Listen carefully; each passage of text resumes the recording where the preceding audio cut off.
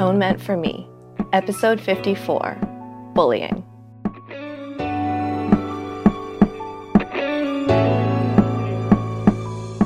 Hey Magical Misfits, it's Kate and Ivy, and welcome back to Atonement for Me. So, we cover quite a few challenging topics, and I just wanted to touch on something that kind of tied in with the online harassment, but it can extend to other things too, and that would be bullying. And I know that's something that a lot of people have experienced through childhood, but unfortunately, it doesn't always stop there. I was really bullied as a child and a teenager because I didn't fit in. And that bullying, it stays with you. And I keep seeing so many things about young people and the bullying that they face with social media.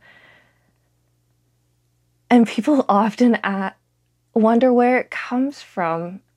And it's just enabled through social media because it's always been there. People can just record what happens now.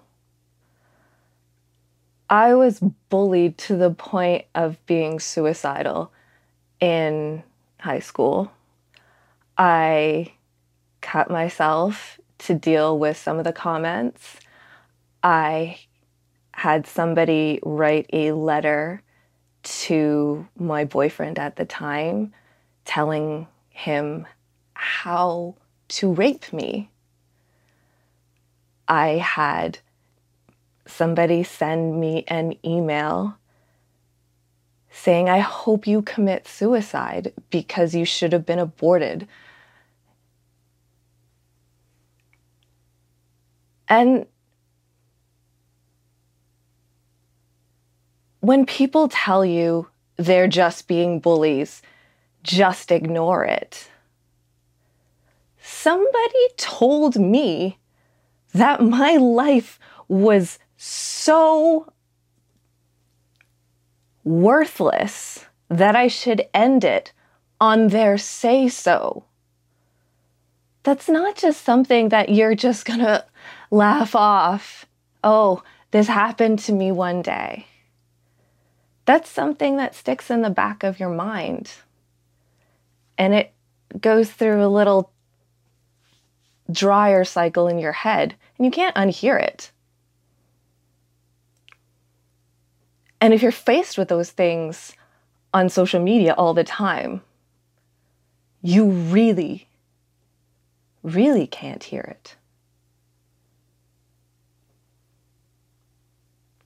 People, when they're young, can be so cruel. And they can say things without thinking the repercussions through.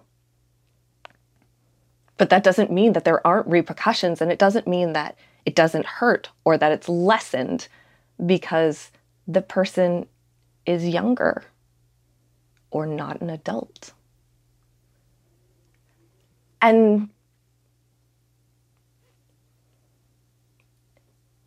people can change. I'm very good friends now with the same person who sent a letter telling me that my skin was so disgusting that there was mold growing on it, and that I was so worthless that my birth mother didn't even want me. And they were a very hurt individual at 15. And so was I. And I'm proud of the person that they are today. And I value the person that they are today. And I don't expect everybody to forgive every slight against them, because it's hard and it hurts. But when you can look at a situation and try not to judge it and look at the situation with empathy and see the person as another human being, you stop seeing your relationship with them as just this pinnacle of hurt. You have a chance to grow from it.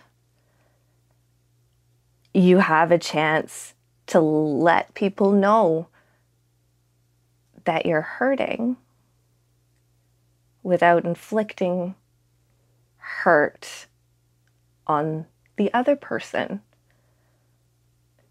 Just because I was bullied doesn't mean that I'm going to be spiteful and bully other people.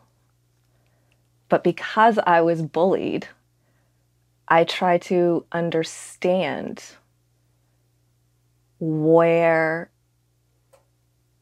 the other person is coming from. Because if it's coming from a place of hurt, it has nothing to do with me. And I just happen to be on the receiving end of an attack. And that's something that I can deal with a lot easier than if somebody was being plain mean to me out of spite because they actually wish horrible, horrible things on other people. And don't get me wrong, there are people like that who exist. Absolutely. But that doesn't mean that you should lose your softness and your kindness just because somebody else's edge tried to cut you. And that's just the tea.